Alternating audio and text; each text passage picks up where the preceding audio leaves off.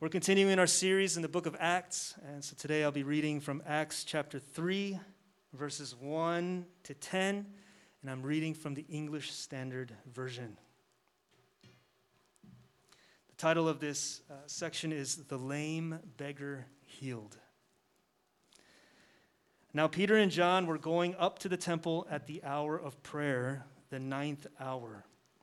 And a man, lame from birth, was being carried, whom they laid daily at the gate of the temple that is called the Beautiful Gate, to ask for alms of those entering the temple.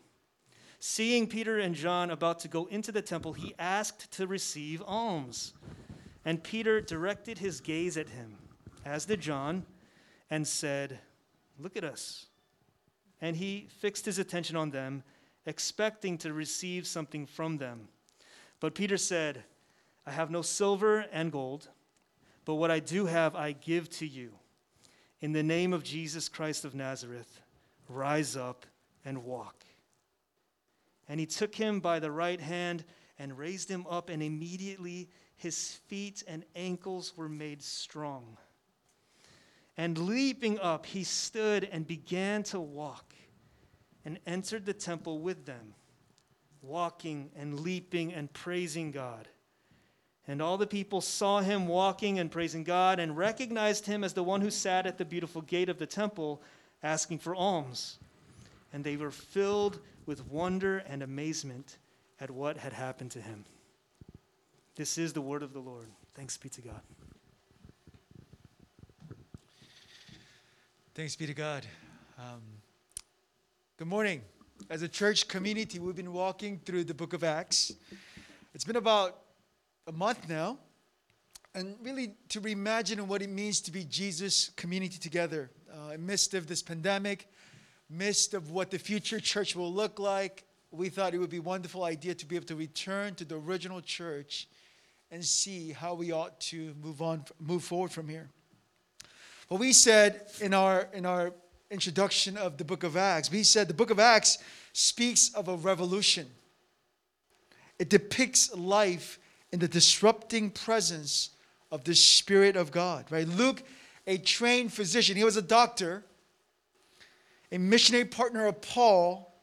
He gives us a window to the first 30 years of the church, the birth, and how the church, this Jesus movement, went forward to become what it is today. So today we're in the third chapter of Luke's work. We're not going to go over the whole book of Acts in 2021.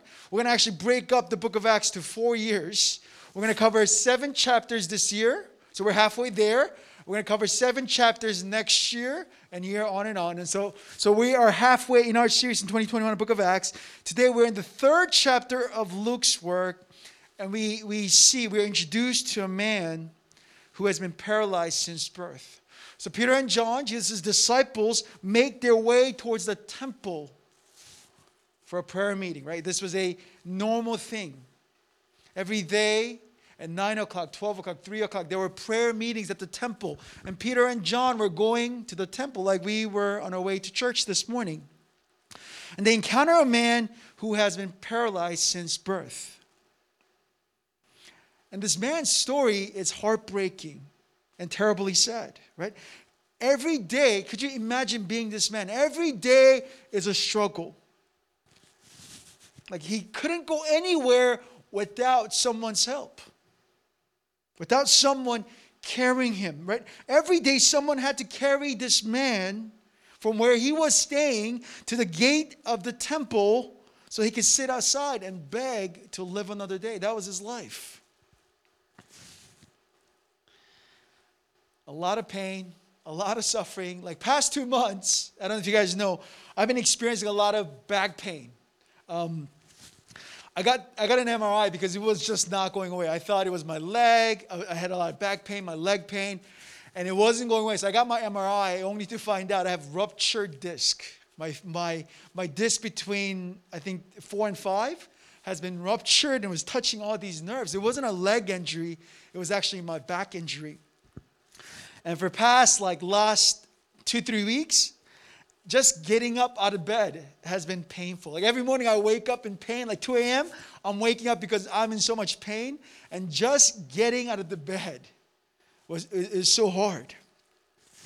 And I had to lean a lot on my wife, Lois. Lois aged like 10 years last 2 weeks because she had to take care of a lot of things that I was doing. And it was humbling and deeply frustrating to depend on Lois for everything that I've been doing, right?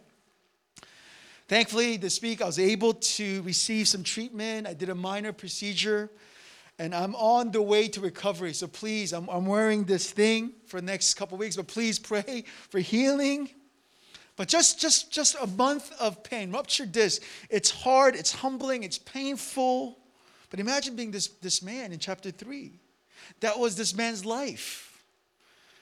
And because of the dire circumstance that we find this man in, it's hard for you and I, when we read this story, to think that this man is really a picture of you and I. He's so extremely in pain. His life and his story is so heartbreaking. It's so easy for us to quickly pass by without recognizing the story of this man is a lot like our story. You see, this man in our story, this paralyzed man from birth, represents not just painful reality of life, but reality of wounds that you and I have also carried in our own journey of what we call life. But the only difference between this man's pain, this man's wound, and ours is that his wounds are laid before for everyone else to see. No matter how hard he tries, he cannot hide them. He cannot hide his reality of life because he needs help with anything and everything. Yet that the reality is, when we look at life, when we think about our own lives, we all have our own set of wounds and pain points.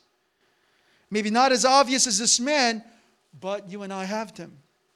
Some of our wounds that we've been carrying for years and years are from our painful childhood. Some of these wounds have been formed in our relationship with parents, siblings, and friends. For many of us, we have wounds that we don't even know that was there until life and the intensity of life reveals them to us. And for the most part, what do? We do our best to try to deal with them in the best way we know.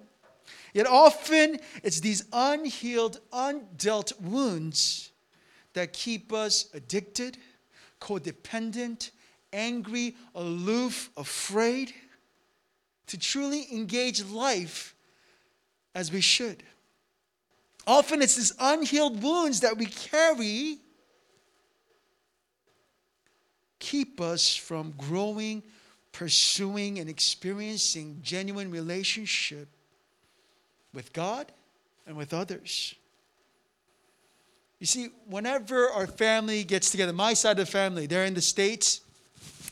Whenever we get together, my family, Lois becomes extremely nervous. Whenever she's around us, right, just our dynamic between my mom, my sister, my dad, she gets extremely nervous. And like most families, my family isn't without its set of challenges. And a lot of it has to do with undealt, unhealed wounds that exist in our dynamic. See, I didn't grow up in a home where we shared our feelings. We're encouraged to talk about how we can do better. My parents moved to a foreign country without much money, much support, much connection, and they did all they can to give us a better future. Yet because the reality of immigrant life, we didn't have much time or space together to be able to sit down, go on vacation, and have family meetings to share how we felt about things. Often what we had to do was we had to move on to survive as a family.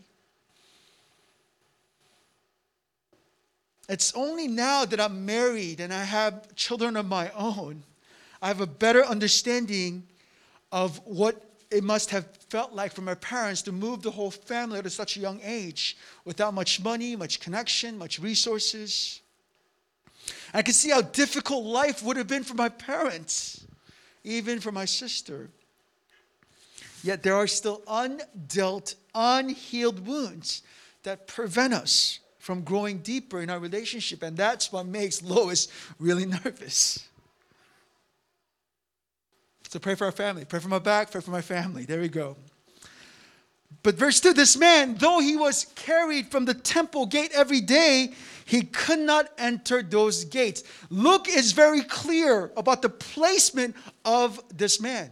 He is carried to the gate, but he is never allowed to be in. Right? His wounds, his pain, his reality has prevented him from experiencing all the joy and the blessings that was part of what was happening in the temple. In the same way, when we think about our lives and our struggles and our wounds, it's often our unhealed wounds that also keep us from experiencing true joy and blessings that God wants us to experience in our own lives. And the Bible makes it clear, right? It's kind of hard to identify what this means, right? But the Bible makes it clear from Genesis to Revelation, the origin of the wounds, all of our wounds that we carry are caused by this thing called sin. Genesis 3, ever since Adam and Eve chose to disobey God and take what God said do not take and to really live for their own glory instead of God's, our humanity has been marred with this sinful nature. We've been born with this nature called sin. And the only remedy for this sinful nature is actually death, right? The result of sin was death. Death was introduced because of our sin. And Jesus, the Son of God, he took on death. That's the gospel, right? Took on death, and even death could not hold him down. And it's only through Jesus and his righteousness that we are carried from death unto life. This is precisely what Peter says in verses 12 to 26 in our passage. Peter gets up and he explains to people what's happening, and we'll get there. But before we get there, we got to look at this man's interaction with Peter and John a little more. So verse 3, the man in our story sees Peter and John walking to the temple. He calls out, asking Peter and John for some help, for some money. Maybe perhaps so he could get some lunch or dinner. And verse 4, Peter and John stops. To this man's surprise, they stop. And the passage, verse 4 tells us, Peter looked straight at him. That's what ESV says. King James Version, I like King James Version here. Peter fastened his eyes upon the man. You see, throughout this passage, this action of looking at someone is repeated. If you look at this whole story, there is this interaction that Luke is doing. He's pointing out this action of people being looked at and people looking, eyes connecting. There's all these things going on that Luke does not want us to miss. And this idea, what Luke is not saying is Peter and John just simply looked at him to talk to him. No, this is significant for Luke. Because imagine how many days, imagine how many people every day, how many people would have passed this man by without making eye contact, with avoiding eye contact with this man, pretending to not see or hear. We're in Itaewon, we're by the station, there's someone who's obviously hurting or in need of money. What do? It's hard for us to look at the person. We may want to give something, but it's hard to look at the person in their eyes because what? It is painful. It is painfully difficult. But this is important, right? The fact that Peter and John stops and looks at this man and says, look at us. That's what the passage says. They're letting this man know that his suffering, his pain, his agony is not ignored. He's letting this man know his suffering is not unseen. His pain is not unseen. His agony is not unseen, that they see him. For once, this man's wounds and pain and suffering is not ignored or dehumanized. I mean, think back to your week this week. How many interactions have you had this week where you were talking to somebody and people had their eyes on something else. Or someone was speaking to you and you failed to look at them because you were distracted by something or some other things. But when we look at the ministry of Jesus throughout the gospel, Jesus had this amazing ability to look at people in their eyes, not in a creepy way. But you see, when we see Jesus, he was never in a hurry. He was busy. Many people came to see him, but he was never in a hurry to look past somebody. He always took time to let people know that they matter.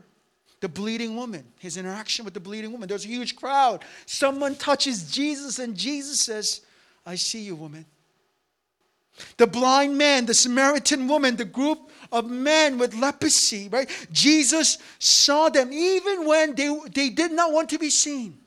John 4, the Samaritan woman comes to the well. Jesus waits for her and Jesus wants to engage her and she says, I just want to get my water and go.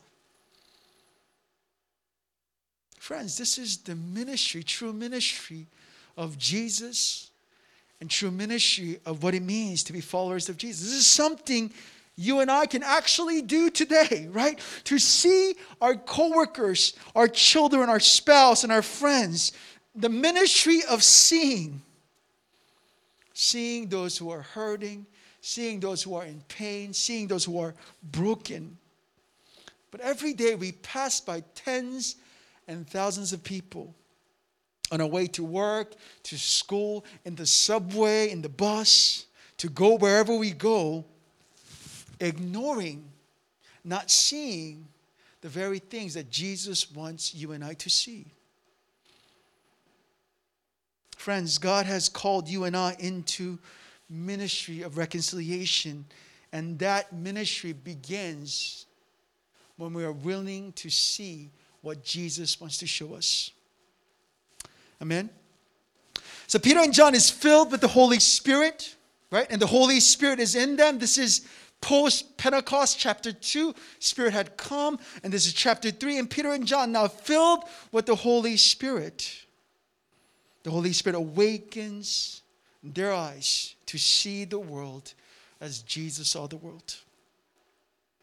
Because in this passage, Peter and John could have just said, well, we're busy. We're going to be late for church. Or here's some cash. Go buy yourself some lunch. They could have made these excuses. You know, they stop. They listen. They look at this man.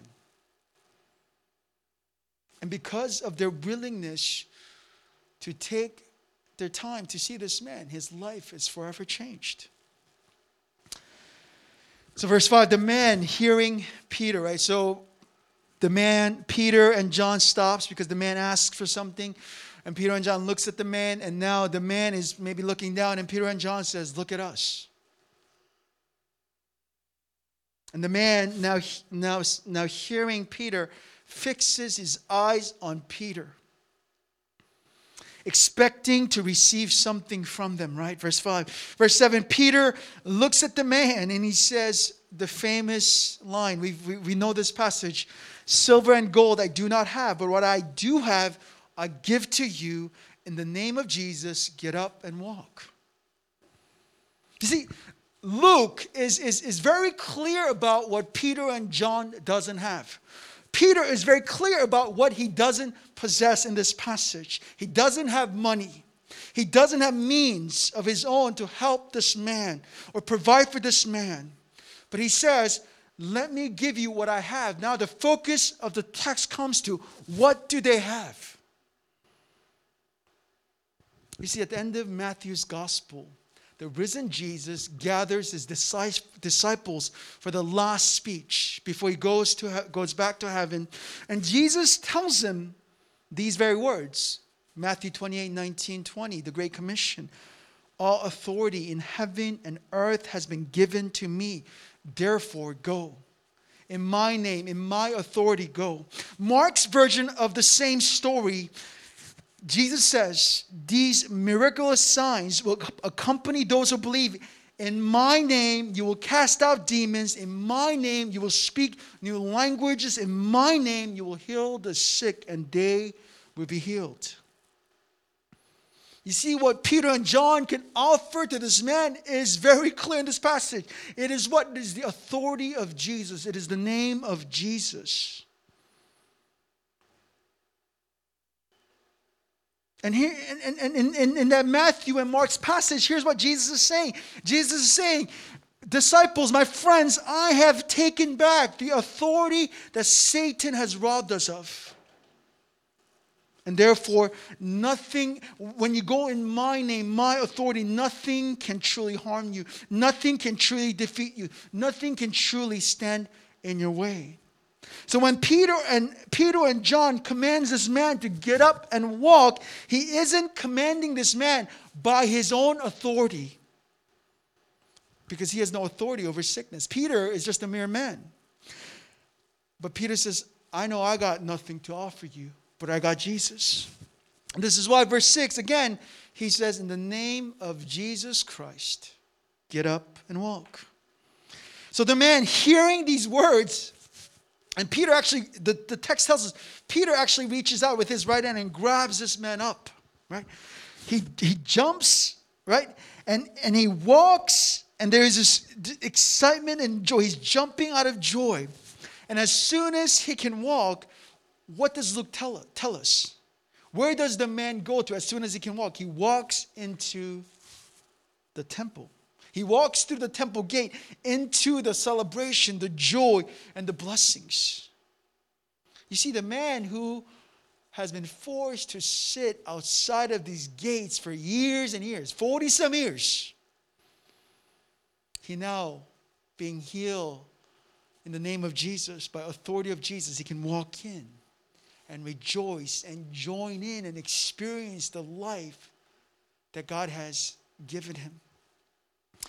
So friends, this passage is really speaking about freedom, right? It's about freedom and healing and forgiveness.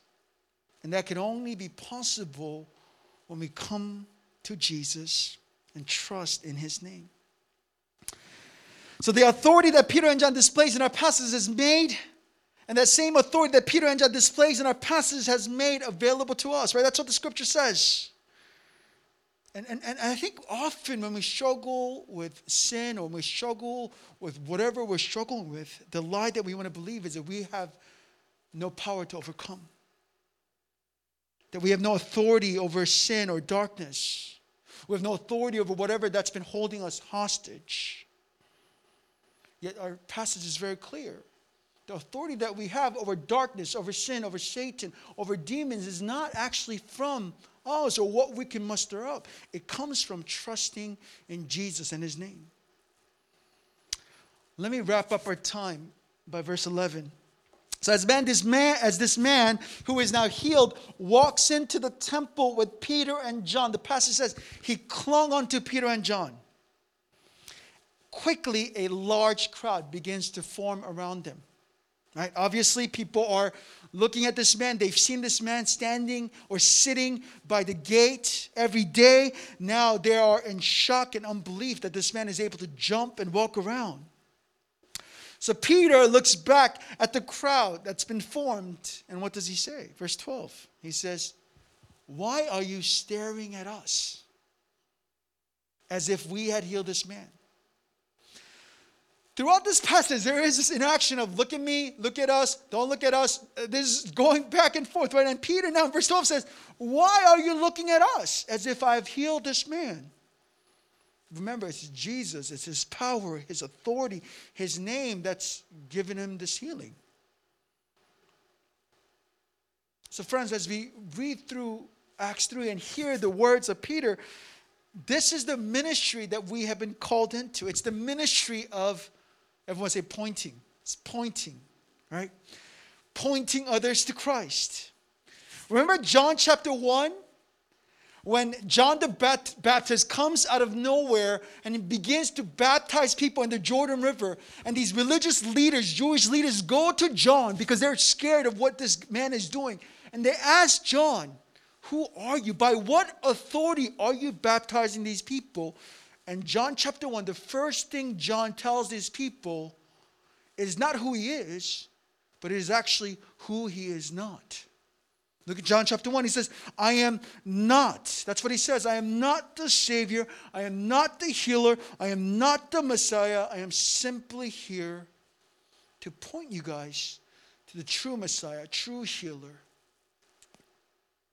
So friends, this is really not only your call, but my call. This is call of this local body, right? To point people to Christ. And this is why Paul, in his letter to in 2 Corinthians, in his letter to the Corinthian church, he says in chapter 4, verse 7, we have this treasure. Paul says, yes, we have this treasure that we've been given. But this treasure is actually contained in these jars of clay, to show that the surpassing power belongs not to us. There's nothing. We are just broken jars of clay. Broken, hurting, defected jars of clay. And God has chosen to allow us to carry Him, because at the end, the glory goes back to Him and not to us. So as we approach this week, I want to encourage you. Let's recommit to this call, this ministry, this story of being willing to see, being willing to engage, willing to direct people to the true Savior. And I'm confident as you slow down, as you take time, as you listen to the Spirit and obey, God's going to do wonderful things in your workplace, in your homes, in your relationships. Because again, we talked about Book of Acts. This is not just history. This is not something that's happened and we look back and say, that was awesome. But this is what's happening today. Book of Acts has not ended in chapter 28. Book of Acts continues through our lives. We are jars of clay. So as we prepare for this week, let me just pray for us. Lord, we thank you for this reminder, this calling to slow down and see the things that you want us to see, to engage with people that you want us to engage, to point people to not our greatness, to not our achievements, to not what we can do, but to point people, following the ministry of John the Baptist, to say, look at Christ. Lord, if anyone is hurting, if anyone is struggling, if we know we have wounds that we have been carrying, just as this man got up trusting in your healing power, we get up this morning, Lord. Some of these wounds have been with us for years and years. Some of these wounds are complex. Some of these wounds we felt like we've overcome and they come back. But Holy Spirit, we ask this day that you would continue to do your wonderful healing work in each of us, so that we can continue to obey and point others to the feet of the cross. Lord, use us this week. We want to make ourselves available.